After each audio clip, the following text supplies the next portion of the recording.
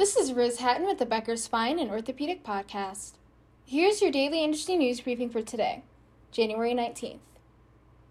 A woman is suing Casper-based Wyoming Medical Center and two physicians for wrongful death on behalf of her husband who had spine surgery in 2018, K2 Radio reported January 18th.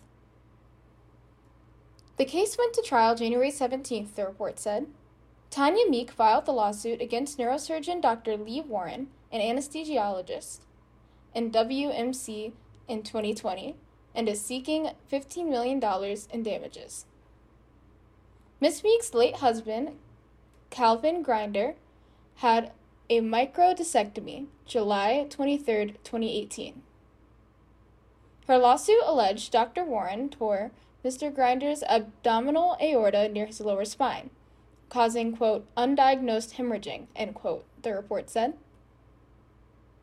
After surgery, he had low blood pressure and a high heart rate, the report said.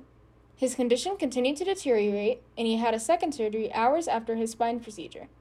He passed away in the intensive care unit later that day. Ms. Meek's lawsuit alleged multiple acts of negligence in her late husband's surgery and post-surgical care, the report said.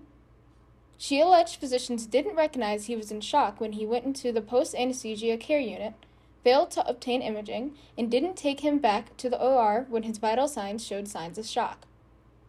Wyoming Medical Center didn't immediately respond to a January 18th request for comment from Beckers. If you would like the latest spine and healthcare industry news delivered to your inbox every afternoon, subscribe to the Beckers Spine Review e-newsletter through our website at www.beckerspine.com.